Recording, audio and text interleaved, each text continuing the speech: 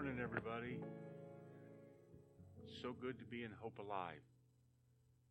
I see some familiar faces.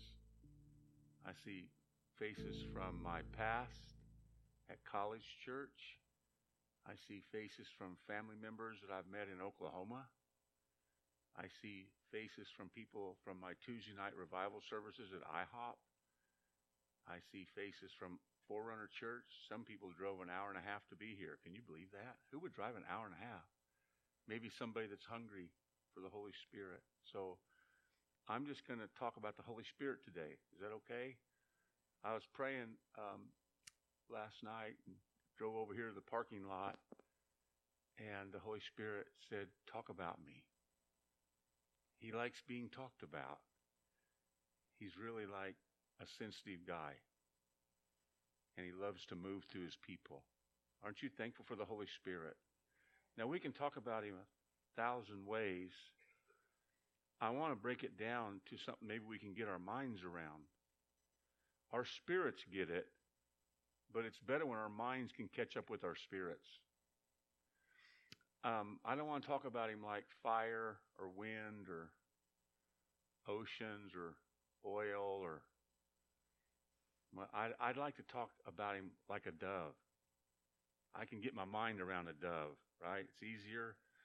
And in John 1, you know, when John the Baptist baptized him, he came up and the Spirit came down and rested on him and remained on him in the form of like a dove.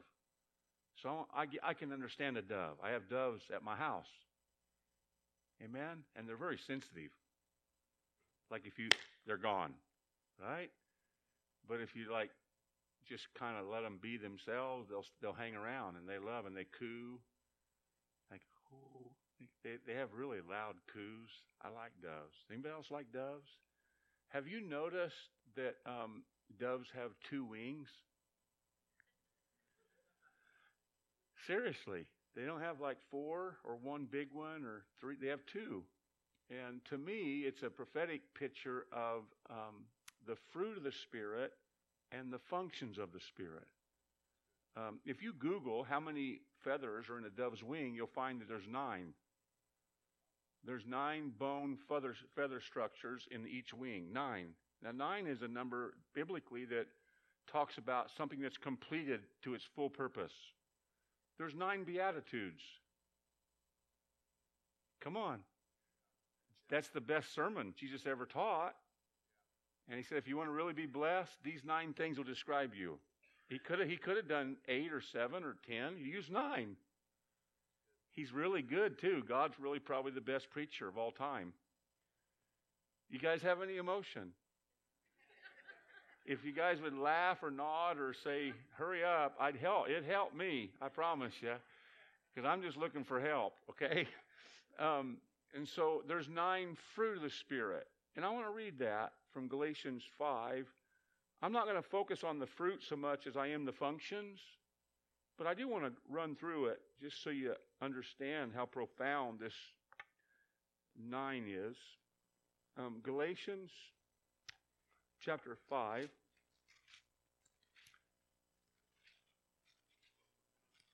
Amen. Thanks for letting me come, Danny. Galatians 5:22.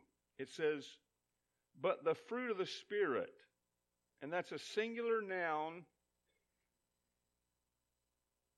definite article.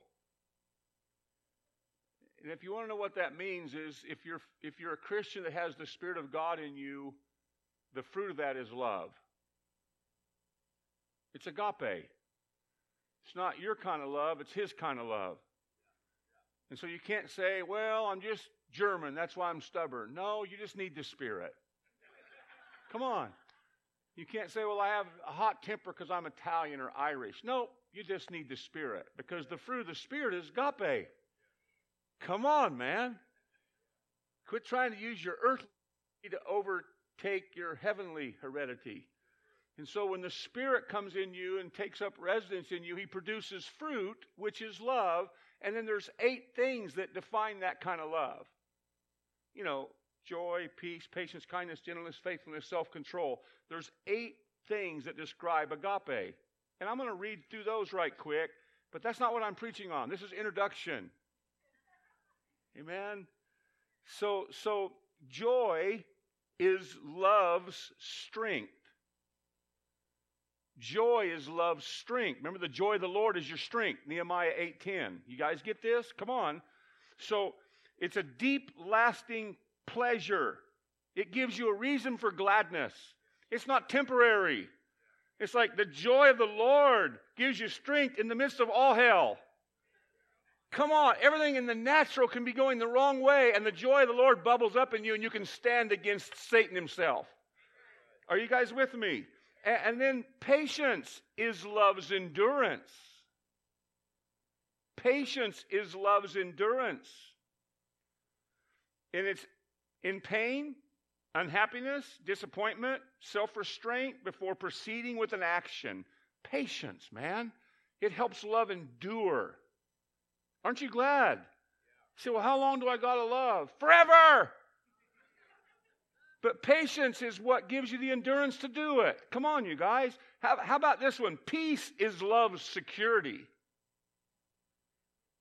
Peace is love's... You know, peace is not the absence of conflict. Peace is the atmosphere of where God is. Come on, man.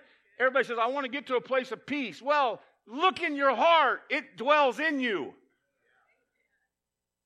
You guys have emotion. I love it. Peace is love's security. Prosperity, to be at rest. Freedom from worry and anxiety. Whoa.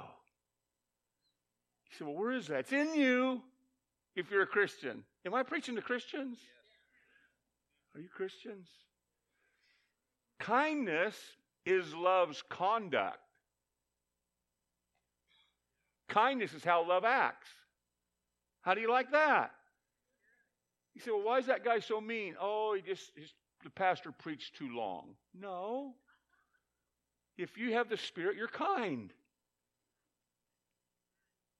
Somebody say amen. So, it's a quality of being considerate, sympathetic, generosity, benevolent, useful.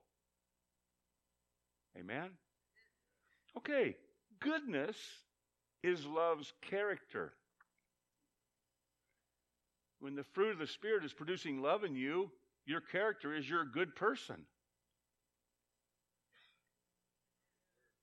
You guys happy? The quality of moral excellence, a quality that's not stagnant, but actively working itself out.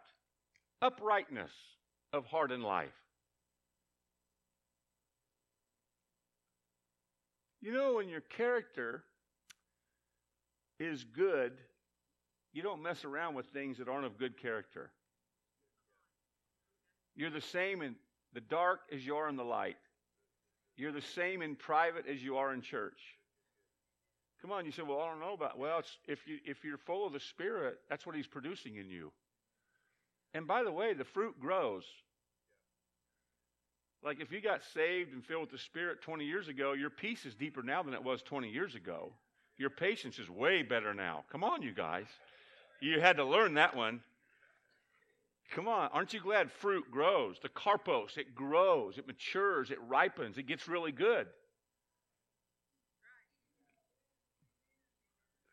And there's really a prerequisite for not hindering the growth of the fruit, and you got to let God make your soil pure. You can't have polluted soil. You can't have mixture. You got to give it all to Jesus. Amen? Okay, we're almost done with this introduction. Faithfulness is love's confidence. You can be faithful because you know love will never fail. Does that make sense? Faithfulness is love's confidence. It's a persuasion. It's a moral conviction of truth. It's an inward certainty, reliability, dependability. Faithfulness is love's confidence. Gentleness is love's humility. I think the more you follow Jesus, the more humble you become. Would you guys agree with that? In the Old Testament, the most humble guy was Moses. And in the world history, the most humble person was Jesus. And they're the most powerful people. Come on. So the more you follow Jesus, the more you walk in the Spirit, the more you keep growing in your faith, come on, the more humble you become. And humility, come on, gentleness is love's humility. So consistent temperament in all times. Meekness of the soul. Listen to this. You don't elevate like a thermometer, but you're more like a thermostat. That was really good. Come on, wasn't that awesome? I got goosebumps on that one. Come on. Gentleness is love's humility. And when you're gentle, and when you're gentle, come on, situations don't make you heat up or cool down. Your gentleness actually affects the climate of the room you're in. And then last but not least is self-control. Self-control is love's victory. Self-control is love's victory. Come on, somebody say amen. Is that awesome? And so, in control, the trait of controlling one's own desires and actions. Don't say, I can't help it. It got the best. No. Let love grow.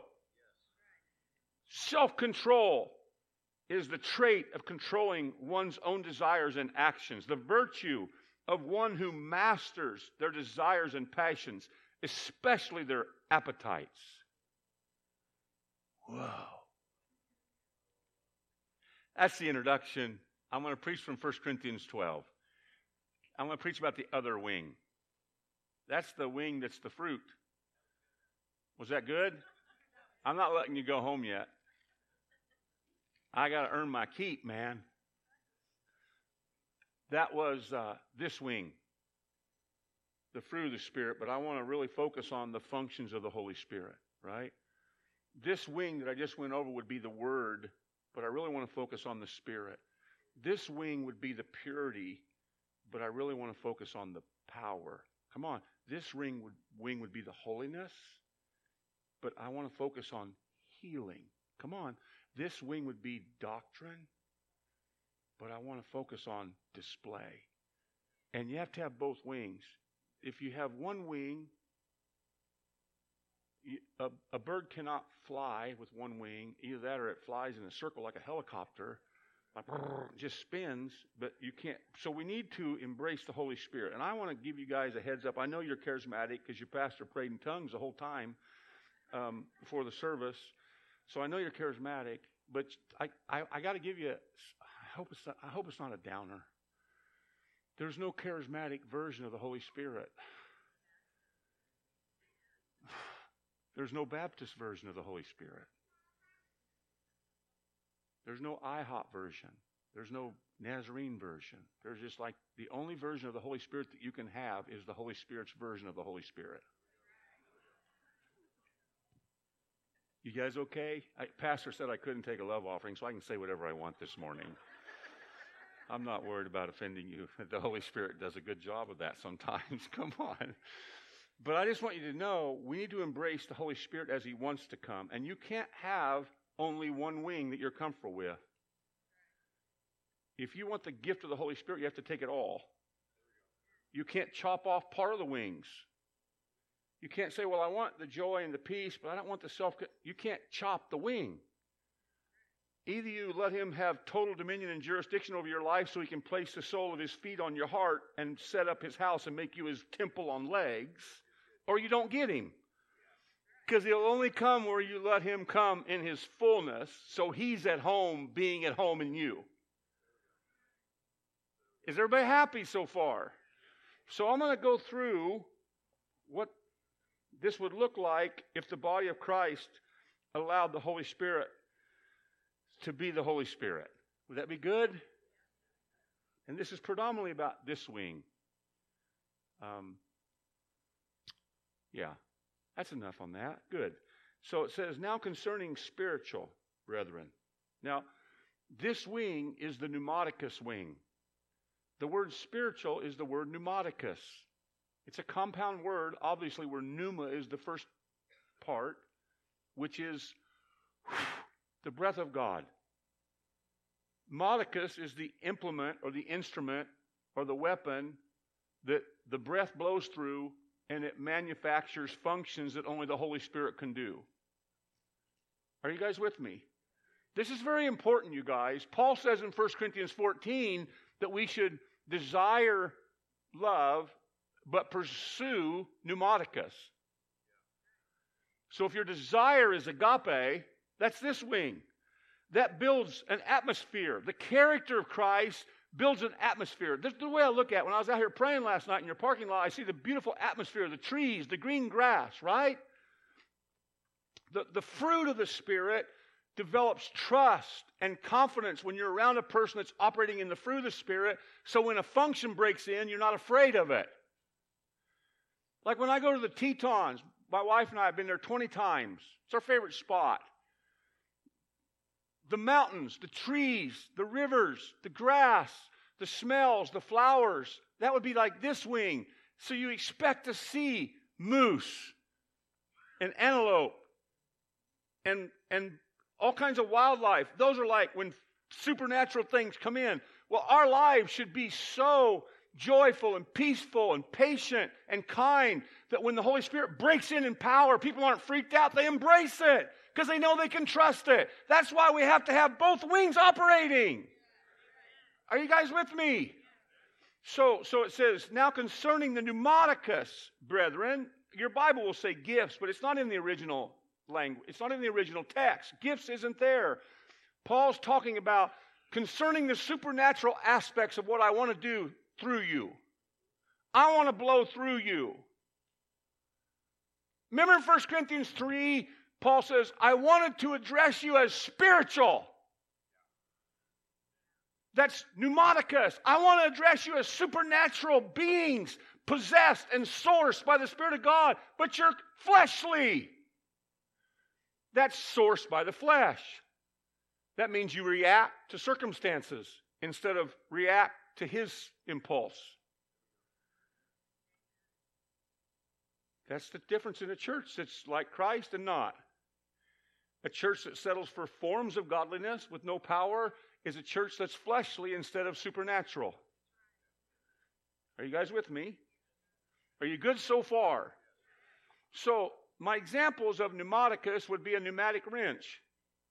Like if you get a flat tire, when you go to the garage, they pick up that little silver-looking nickel gun, and there's a hose hooked up to it. And it goes, you remember? Unhook the hose, what's it do? We can't do any of these functions unless the Spirit's allowed to blow through us like He wants to. And there's 9 functions. Isn't that interesting? There's 9 fruit. There's 9 functions because the wings aren't out of balance. See, the beauty of the analogy of the dove is both wings lead to a body. And if we allow both wings to function like the Holy Spirit wants to, it'll produce the life of Christ in us, and our body will be the life of Christ that's growing these wings.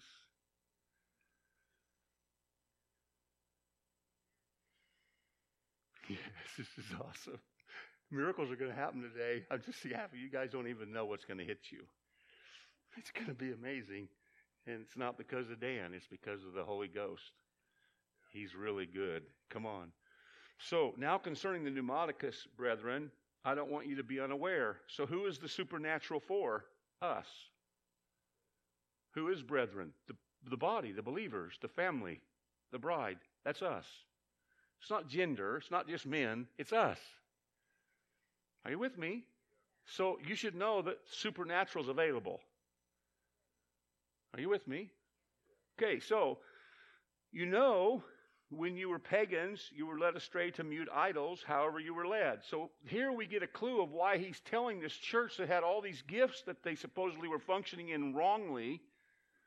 They weren't really aware of the supernatural that was available to them because they had idols in their lives. We should only have one idol. So what keeps us from operating in the supernatural, the spiritual, the pneumaticus? What keeps us from that? Most of the time, it's we have other things that we give allegiance to and worship to and everything to other than Jesus. So here's my simplest definition of an idol. Anything that you think you need to be happy or satisfied besides Jesus is an idol. Whoa. Do you think there's any idols in Johnson County? There's only a few in Kansas City, right? Chiefs. Come on. I love them. Don't you love them? I love Patrick Mahomes. How'd we get him? Don't you love it? So, but there could be an idol. You know, in this Corinthian church, there was over 30,000 idols. We have a lot too. We think we need retirement. We think we need certain status. We think we need certain approval. And that's what keeps us from understanding what's ours as brethren. Let's need one thing, Jesus. And then he'll start letting us know what's available to us. Amen? So there's mute idols. And then therefore, I make known to you that no one speaking by the Spirit of God says Jesus is accursed. And no one can say Jesus is Lord except by the Holy Spirit. Now you say, well, what's that verse there for? Let me tell you my take on that verse. There's a difference between Jesus as Savior and Jesus as Lord. If you're going to know the supernatural things that the Spirit wants to do through you, he's got to be your Lord, not just your Savior. A Savior is one who forgives you and gives you eternal life and heals you. That's what a Savior does. Come on. He redeems you. A Lord is one who reigns supremely over every area of your life that is no longer your life. You gave it all to him.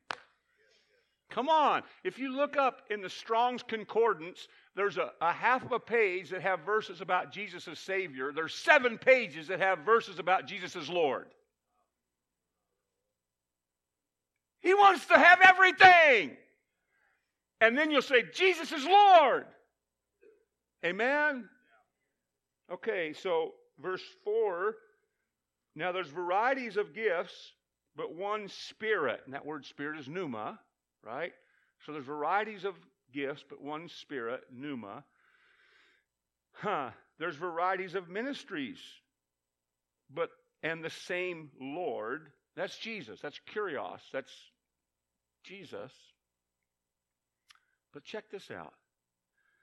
There's varieties of effects, but the same God who works all things in all persons. That's the word theos for Father God. So we have the Holy Spirit, the Son, and the Father that are working together to get us to understand all these supernatural functions that the Holy Spirit wants to blow through us whenever he will, if he becomes our Lord and we're not trying to manage him, but we let him manage us. Are you guys happy so far? Now I want to focus on this one little word, effects, here, because this is what happens that divides the body. Effects are how you're affected when the Spirit touches you. I was raised in a church where when the Spirit touches you, you raise a hand or you cry. Then I got around some people when the Spirit touches them, they get goosebumps or they fall down. Then I got around some people where when they get touched, they wave flags. I almost got hit in the eye once when some lady was doing it. Then I got around people when they get touched, they speak in tongues. And then I got, they run. And everybody's affected differently. And when you are only comfortable being in a room where everybody's affected the same way, that's what divides the church. What if we stopped worrying about how we're affected and just want the Holy Spirit to affect us all the way he wants to? Come on. What if we stop worrying? Well, I don't want to be with the tongues. I don't want to be with the ones who fall. I don't want to be with the fanaticals that run and wave hands. No. What if we stop looking at how they're affected and keep our eyes on the one that's touching them?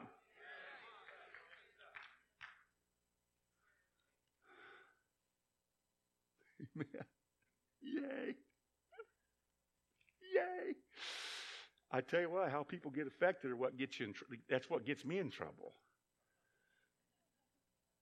I mean, sometimes I'll touch somebody and they'll fall down, hit their head on the ground, and people get mad at me. Why are you knocking people over? I've never knocked anybody over. Well, why are they falling down? Where's that in the Bible? I don't even want to argue. I don't have an answer. My answer is they can't stand up. That's all I can tell you. You just draw your own conclusions. So let's just keep going. There's varieties of effects. Okay.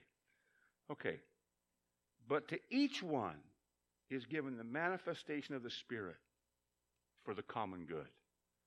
That's an important verse, you guys. When the manifestation of the Spirit comes on you, this wing, the functions of the Spirit, it's not for you only. It's so that everybody in the body can be built up and made more like Jesus. And so if someone says they're operating in spiritual things, but it's dividing the body, it's not the right spirit. Because when the Holy Spirit's the one manifesting, it's never for the profit of one. It's always for the profit of all. Amen? And then he goes into these 9 functions. He says, for to one is given the word of wisdom through the Spirit, and to another the word of knowledge, according to the same Spirit, and to another faith, by the same Spirit, and to another gifts of healing, by one Spirit, and to another effecting of miracles, and to another prophecy, and to another distinguishing of spirits, and to another various kinds of tongues, and to another interpretation of tongues. But one and the same Spirit works all these things, distributing them to each one individually, just as he wills. So whether you know it or not, if you're filled with the Spirit, all 9 of those functions could happen in you at any moment, because it's as he wills, not as you will.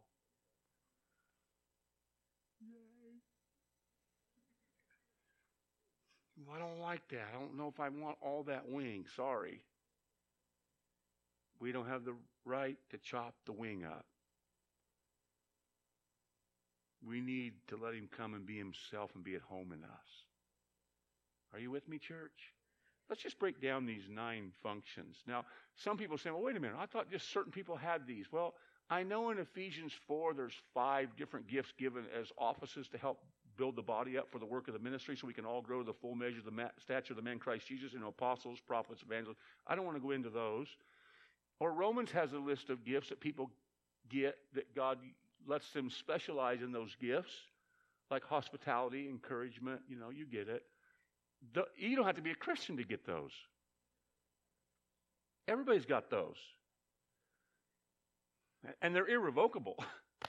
Like once he gives it to you, he's not an Indian giver. So you can be on fire for God and use it, and be on fire for the devil and still use it because he gave it to you. I'm not talking about those gifts for service. I'm talking about the gift of the Holy Spirit and what he does. That's the difference between this passage. This is not your gifts. This is if you get the gift of his Spirit, they're what he does. It's his 9 functions.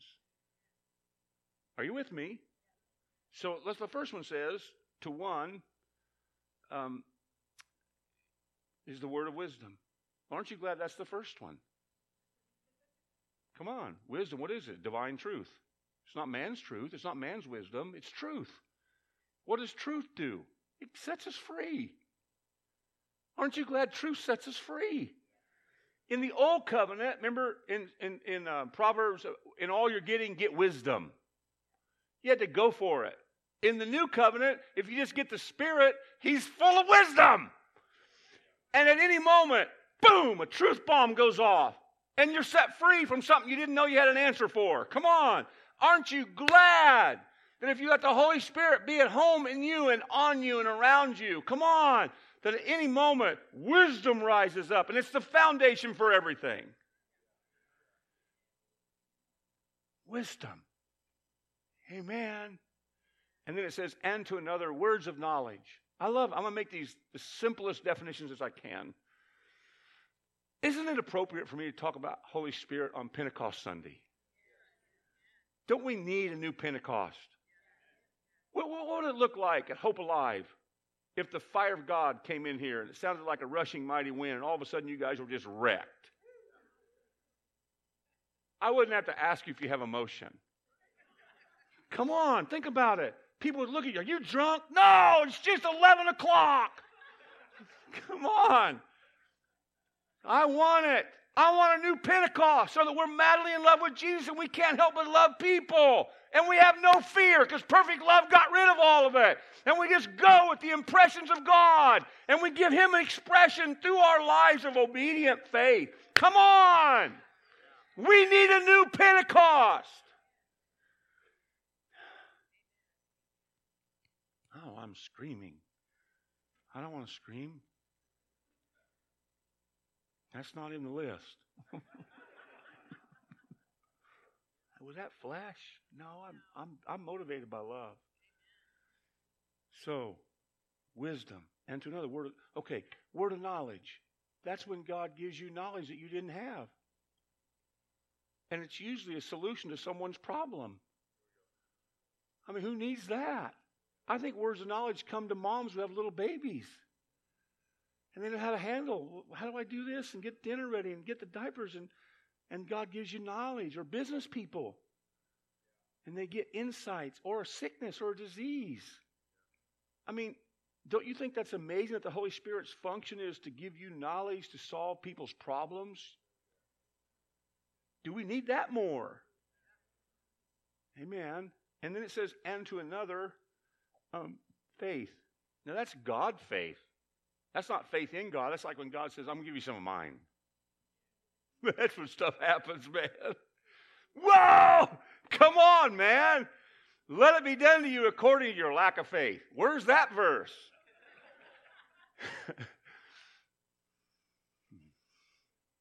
Aren't you glad that when the Holy Spirit's made to be at home, that He can give you some of His faith? And do you notice the sequence? It's built on wisdom and truth, and then God gives you knowledge that brings cures and solutions to what you're dealing with. And because of the word of knowledge, it's a specially personalized little handwritten note that I know exactly where you're at and what you're facing. The gift of faith arises. And then the next one, gifts of healings. Well, it's easy to get healed when you got God faith. Don't you love the sequence, you guys? And healings is plural. It's actually a plural to where nobody has a gift of healing. It's the gift of the Holy Spirit's function that brings healings. The only person that ever operated with the true gift of healing was Jesus. Because He never had to worry about His heart being divided or His memories catching up with Him or whatever. He set a standard that we're all supposed to go after, but He did have some advantages. He never sinned. That's why I believe in this wing. We got to have holiness. How are we going to have healing if we have a bunch of junk? Am I right? So, gifts of healings. And I think we need more of them. So, is the answer more Holy Spirit or less? Amen. Here we go. Let's keep going. Gifts of healing, and to another, effecting of miracles. Now, a healing, most of the time, is like process. In fact, 80% of the time healing's used in the New Testament is the word therapeo. It's a process of therapy. But miracles are when they happen instantly. We need more of those. I mean, eyes are opened. Right? Okay. Miracles. And then prophecy, and to another, propheteo. This is cool. There's 5 different ways that manifests in the Bible. If you tell the future, that's one of the Old Testament ways it manifests. If you future tell, and you're wrong, I don't want to sit by you in the lightning storm.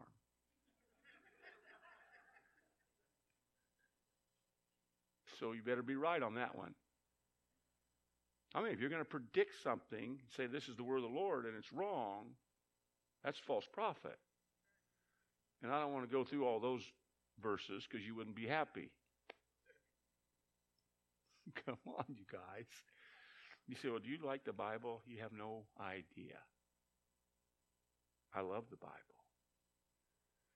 I don't have any opinions that have been formed outside of its opinion. Should I say this? You'll know my heart. I read the Bible every 20, 21 days for 12 years. And every time I read it, it says the same thing. Yay! It doesn't change. Regardless of the culture, regardless of who's in office, regardless of my circumstances, it just stays the same. You want eternal life? I'd get that eternal word in you. Because it's never going away. We get a new heaven and a new earth. We don't get a new word. You guys happy? Smile at me. I can't really see you. I feel like I'm in the Damascus Road experience right now. Blinded by the light. That's what I feel like. But anyway. Okay. So, yay. Okay. Gifts of prophecy. So one of them is future telling. One of them is really telling people to keep the faith, to keep pursuing, to keep speaking hope. That's a good one. But in the New Testament, there's 3 manifestations of exhortation, edification, and encouragement. In other words, prophetia is this. The simplest definition of prophecy is you're able to hear what he's saying so you can say what he's saying. You're able to hear what he's saying so you can say what you're hearing. And true prophecy should always lead to an encounter or a manifestation of the man Christ Jesus. Revelation 19:10, the spirit of prophecy is the testimony of Jesus. In other words, the essence of this manifestation of the Spirit is the making known of the man Christ Jesus. Are you with me? Okay, so prophecy. And to another, distinguishing of spirits. This is discernment. Now, this is not discernment. You need to do this because God told me. That would be tree growing out of your eye.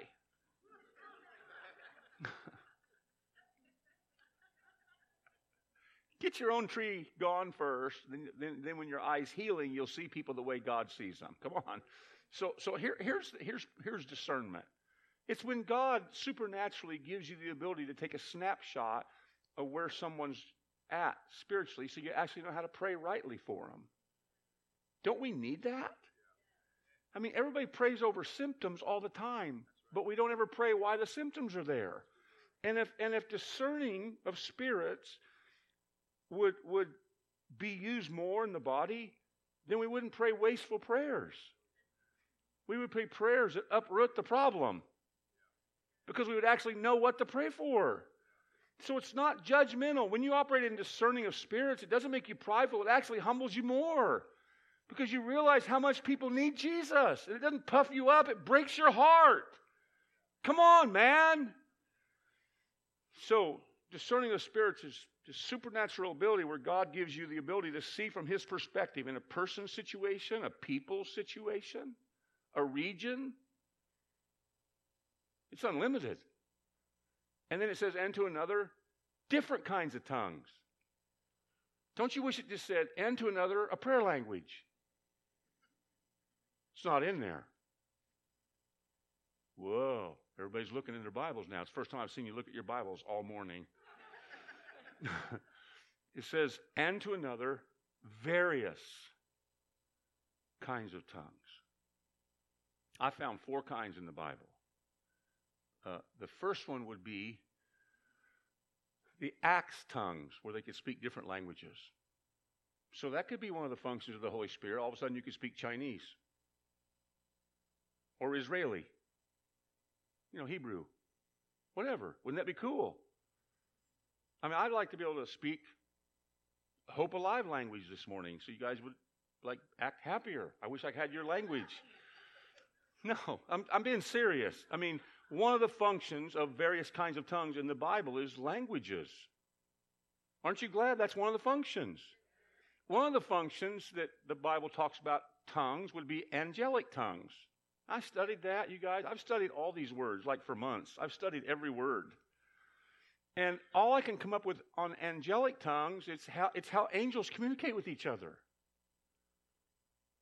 That's why they're called angelic tongues. So I'm not trying to be funny. And then there's a prayer language tongue where your spirit prays in communion with God and your spirit's edified. That's a good tongue. Aren't you glad? But then there's the Mark 16 new tongues. It's that's one of the signs that sticks to you like a parasite. I'm not making this stuff up. Come on. These signs will follow those who believe. Will follow is the word parakaletheio. The prefix is para, where you get parasite. So if you're a believer and you're willing to preach the gospel, these signs will stick to you. You don't look for signs. They'll stick to you. And one of them is you'll speak new. You'll have a new language. Well, kainos glosse, new tongues, there's 9 news in the New Testament. New creature, new heaven, new earth, new song, new wine. Kainos has to do with new in substance. Not something you learn, not something you do, it's something you become. So what does that mean, Dan? Explain it. I'm trying to. If you're a believer that's willing to do whatever the Holy Spirit's sourcing you to do, one of the functions should be He could give you a new language where you no longer sound like everybody else, you sound like Jesus. In other words, you talk hope when everybody's discouraged. You don't fight on the way to church, you bless the Lord. Come on. You don't talk one way at home and another way at work with the guys. You don't talk one way at church and another way at home with your spouse. Your mouth speaks grace, hope, love, faith, encouragement. And people listen to you and they say, what's wrong with you? What do you mean? You sound like Jesus. Well, He filled me. He lives in me. He's talking. Come on. And then you'd have this 1 Peter 3, reason to give a hope that lies within you with all meekness and humility because your language gave you away. That's the sign.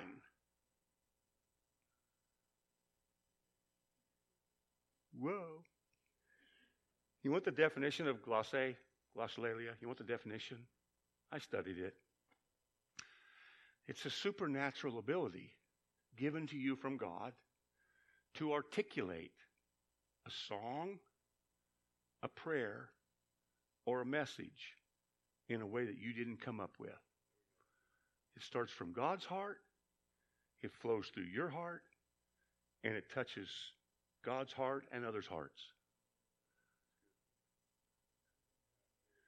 Now, if you're not in one of those 4 things that the Bible specifically talks about tongues, that's why it says various kinds. Don't limit the Holy Spirit to your culture. Let's let Him yank us out of our cultures and get us into His kingdom culture, where He can be at home.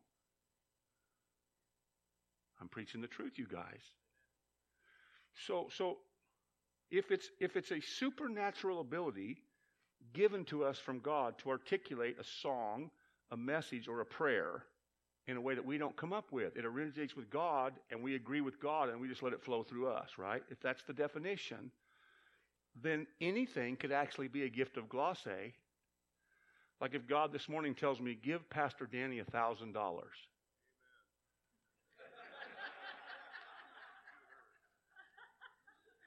Or 10,000. Don't care. If He told me, I'd do it. Now that wouldn't just be a message from my bank account to His. It would actually be a message from God to His heart saying, see, I knew right where you were at. You just needed to know it. That could be a gift of tongues.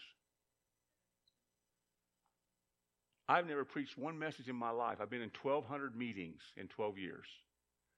I've not preached one message where people don't come up to me and say, you were preaching to me. I don't preach to anybody. God takes the word that's fire. He divides it into individual flaming messages, and He talks to each person in a language that they need to hear that I didn't come up with. I'm just obedient to say whatever the Spirit impresses me to say. That's a kind of tongues too. Yeah, you didn't know there was various kinds, did you?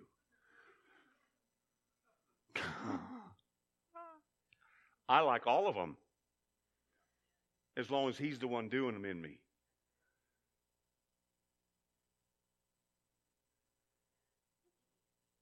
You guys happy? Let me know it, please. Smile. Let me see your dentures. Let me see you.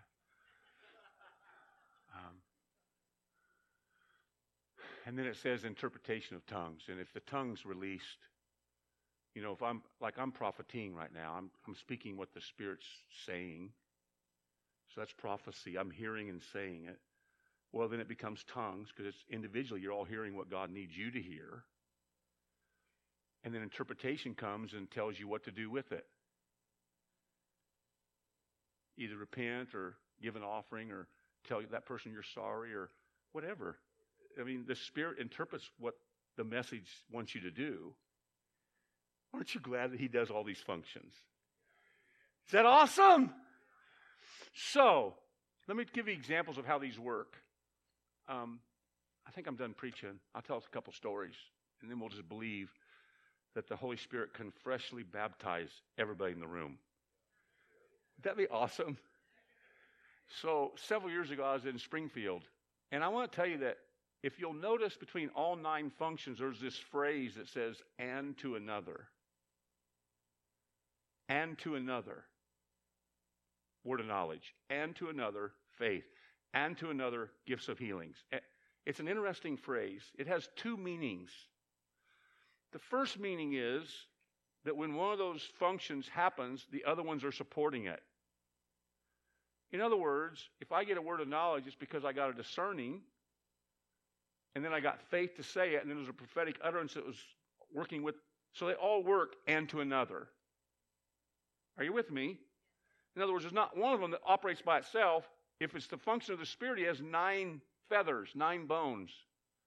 They all support each other. That's why it's one wing.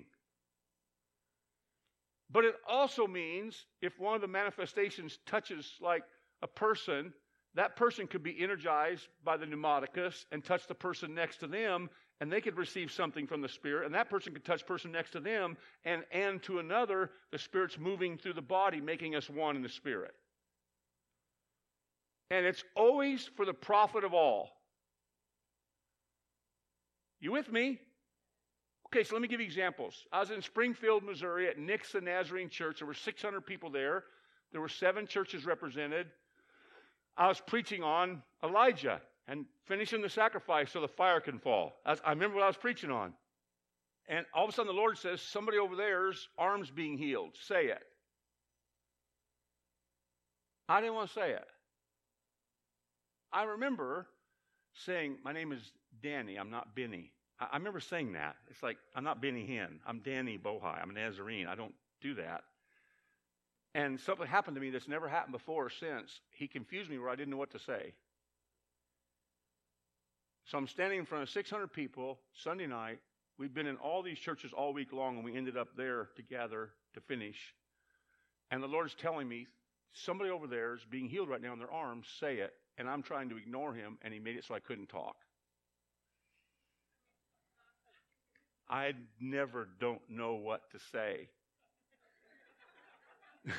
I mean, God helps me. He helps me. And so I'm going, oh, no. And I can't say that. I mean, so about 5 minutes goes by. I'm like stumbling. I don't know what to do. I don't even know how to close the service. I don't know what to do. So I said, well, about 5 minutes ago, I got to say this so I can finish the sermon. Obviously, God's not going to let me talk. About 5 minutes ago, He told me somebody over here's arm was being healed, but I was afraid to say it.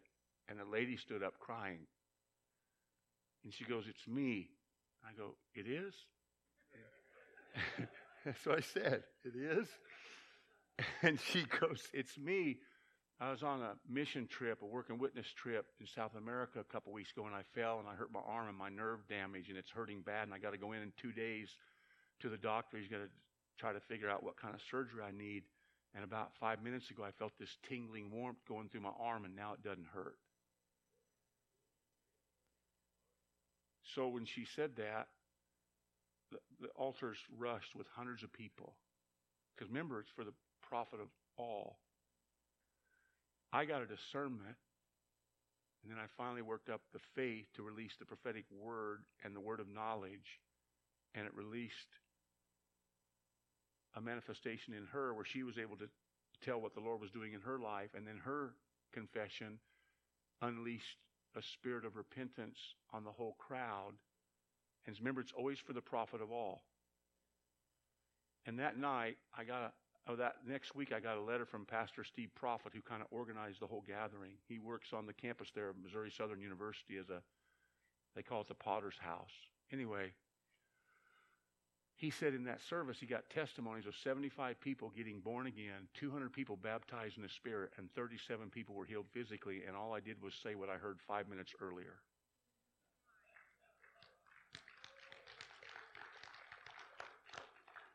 One of the testimonies he told me was a lady had open heart surgery and it never healed. It didn't, the bones didn't mesh back. And so she had to keep staples in months later. And in that service, she felt fire going through it, and her bones instantly fused in her chest. That was one of the 37. I think we need more of the functions of the Holy Spirit. So that's one example. Another example, when God first started giving me the revelation on this chapter 12 of what's missing. And when I say what's missing is, if these are the things that only the Holy Spirit can do, then if they're not happening in our gatherings,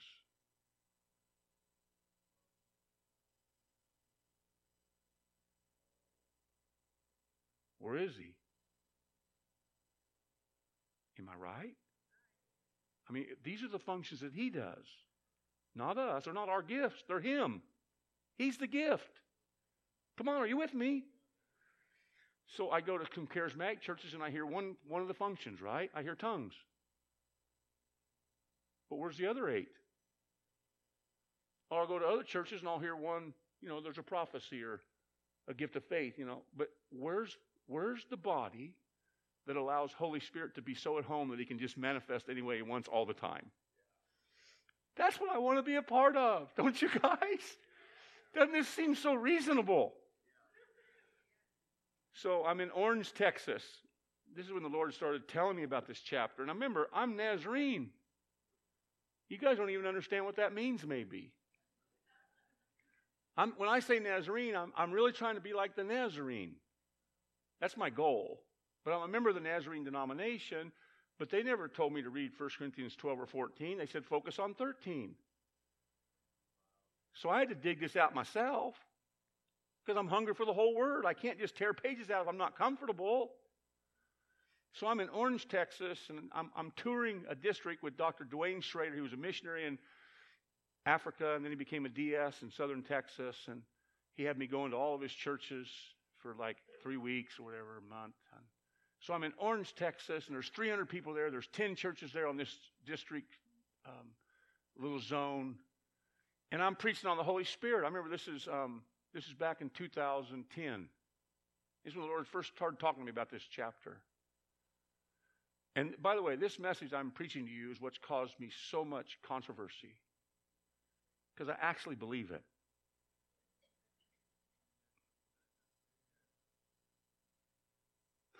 If you start believing that you could try to be like Jesus, you will have some controversy. Yay.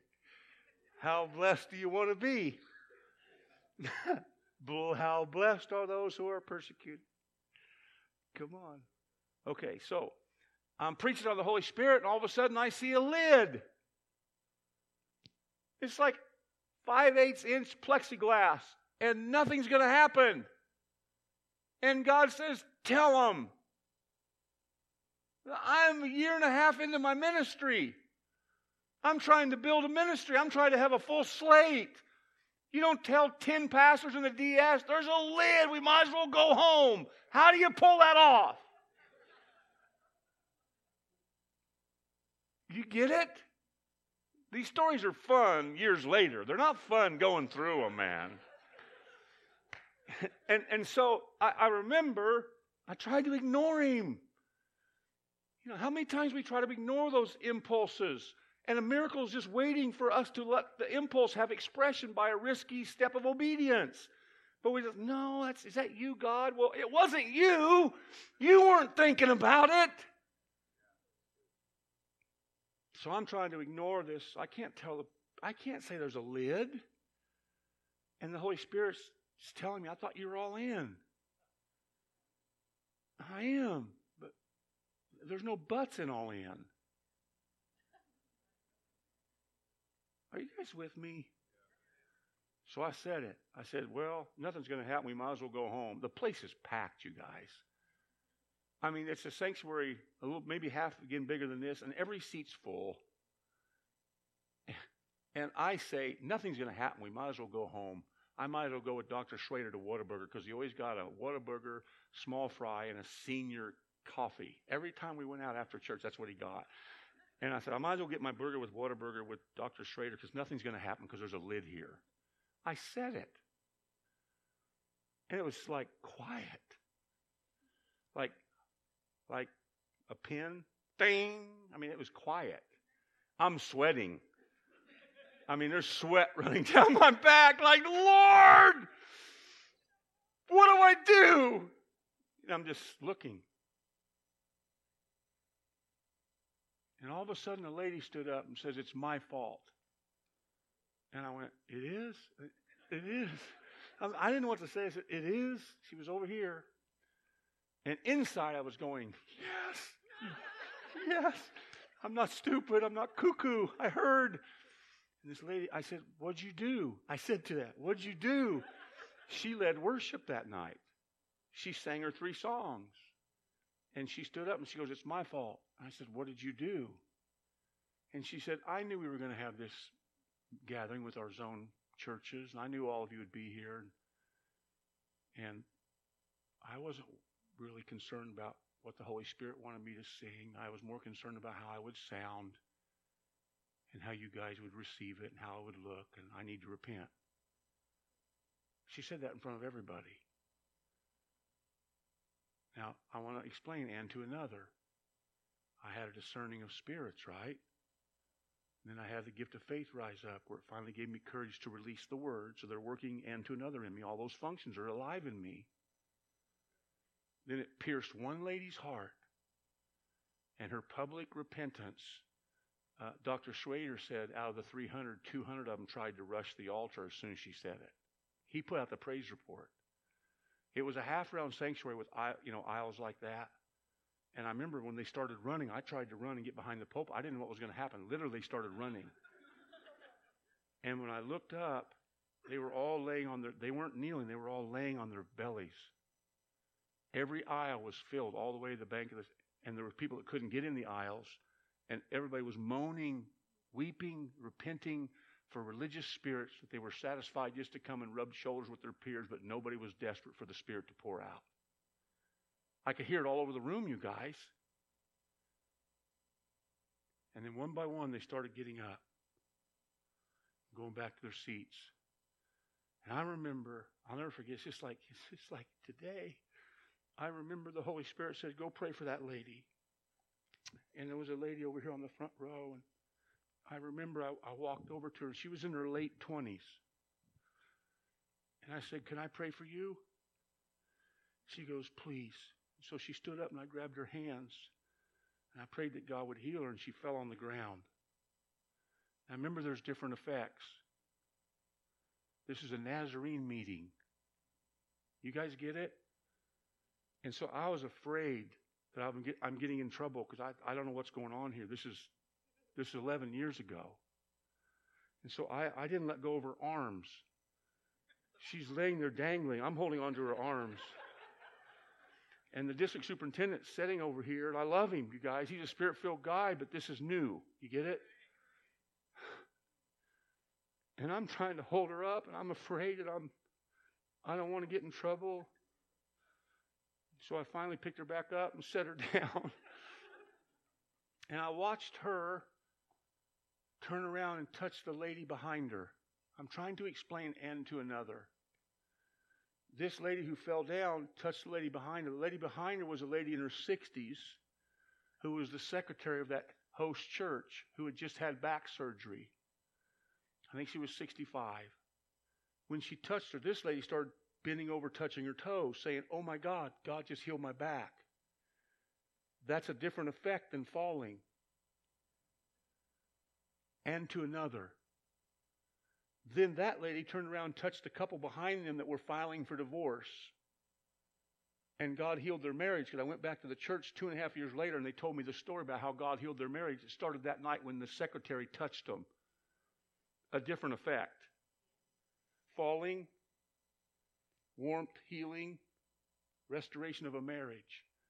And I watched all through the room. People just started touching. It was the most beautiful thing. And to another, they became one body.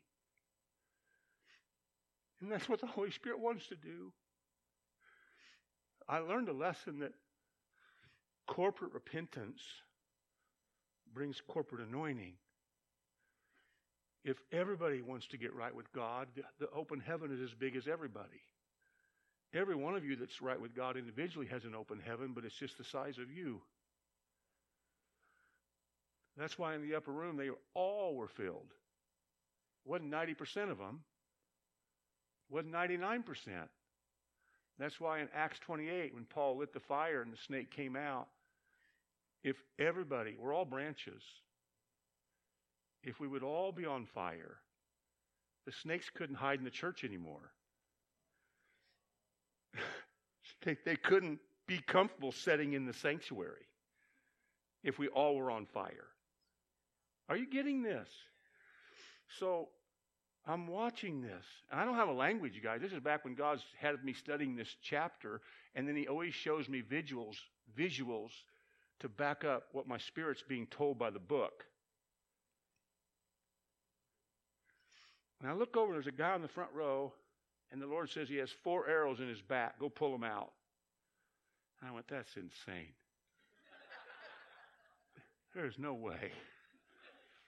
And God says, go do it. You see what I'm doing? I was amazed at what he was doing. Because, by the way, when everybody hit the altars, the lid disappeared. Obviously.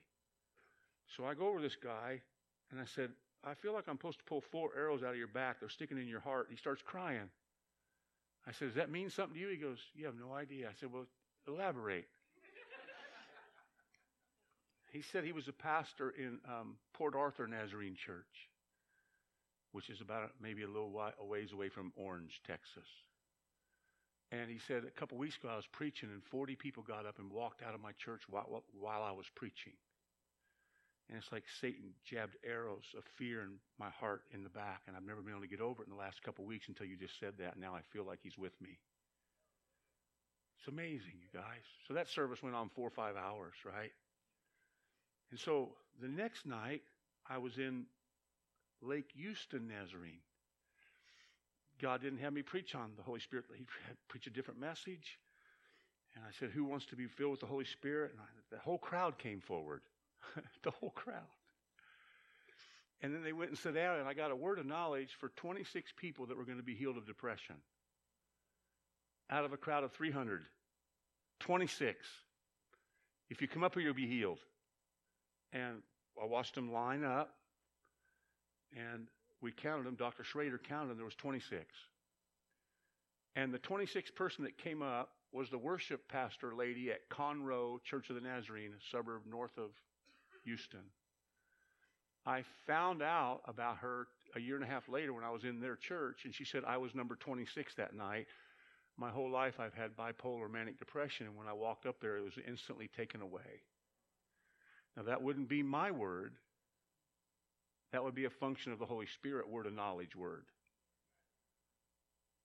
So I prayed for these 26, and then I was going with Dr. Schrader to get my Whataburger. I didn't have a choice. He's buying. I'm going with him. So we're walking out of the sanctuary, and there's a lady on the front row, and the Holy Spirit says to me, I want you to pray for her. So I said, can I pray for you? And she goes, I knew you were going to pray for me. And I said, how did you know? And she goes, you remember that girl last night that you prayed for on the front row that fell down? I go, how did you know that? That was my daughter. And my daughter has real bad fibromyalgia, and she hadn't been able to sleep at night for 2 years. And after you prayed for her, she slept all night last night, and she has no pain. And she called me on the phone and said, Mama, God healed me last night. If you just get ready, he's going to heal you tonight. Now that's a gift of giving the gift of faith and to another. Are you with me? So I've got a lady here. I pray for her. There's no effects. You don't need to have an effect to get healed. You don't need to feel a goosebump. You don't need to feel heat. You don't need to fall. You don't need anything. You just need to believe. One of the ways the effects are different is you're not affected. Are you guys getting this? So I prayed for her. So 10 days goes by. I'm in Abilene, Texas with Dr. Charles Jones, which is my friend Corey Jones in Dallas's daddy. He was the DS at the time. He's retired now. And this lady called me. She goes, Brother Dan, yeah? I was in the lobby drinking coffee with Dr. Jones. This lady called me 10 days later. I'm the lady that said, I knew you were going to pray for me. My name is Pam. I was a missionary in the Ivory Coast for years. I developed lupus. I have real bad pain. I can't walk. I have headaches. I'm constantly shaking. I'd had it for 18 years. That night when you prayed for me, God healed me. And not only can I walk, I've been running 3 miles a day the last 10 days. I just wanted you to know. So here's my opinion. This is my opinion. If we wouldn't stop and to another, what would the ripple effects be of this body? It would touch the globe. What stops the movement of the Spirit? Fear, right? Insecurity, doubt, lack of faith, losing our first love. I mean, there's lots of things, right? Sin's a damper. It's like it shuts stuff off. Come on, God's not short-armed. You know, Isaiah 59, my arms aren't short. I'm not powerless. It's your sin's the problem. You guys get it. When I take my kids out to eat, they all have alligator arms. Have you ever noticed that? Because I'll get the bill. You guys get it, right? Anyway, sin stops the Spirit. But my desire on Pentecost Sunday is that we all would receive a fresh baptism of the Holy Spirit and the Father's heart, so the fruit could grow without us blocking it, but the functions could start flowing and we wouldn't feel weird. We would know it's normal family business. Amen?